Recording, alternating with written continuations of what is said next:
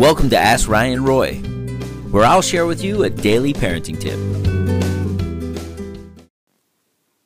Hey, welcome to the Minute on the Alexa app, and my thought around today can be a little bit controversial. My thought is children, small children, babies, sleep in their own bassinet or their own crib.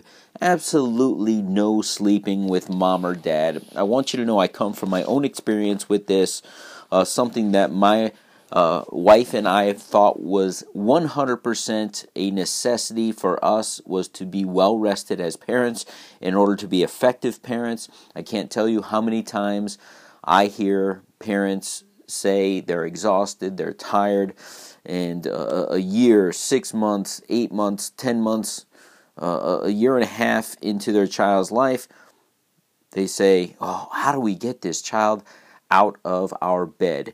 And my advice is to never allow them to sleep in your bed and they don't know what they're missing. Hey, thanks for listening to Ask Ryan Roy. If you want to learn more about what we're doing to empower parents everywhere, please visit us at BeTheDadYouWishYouHad.com.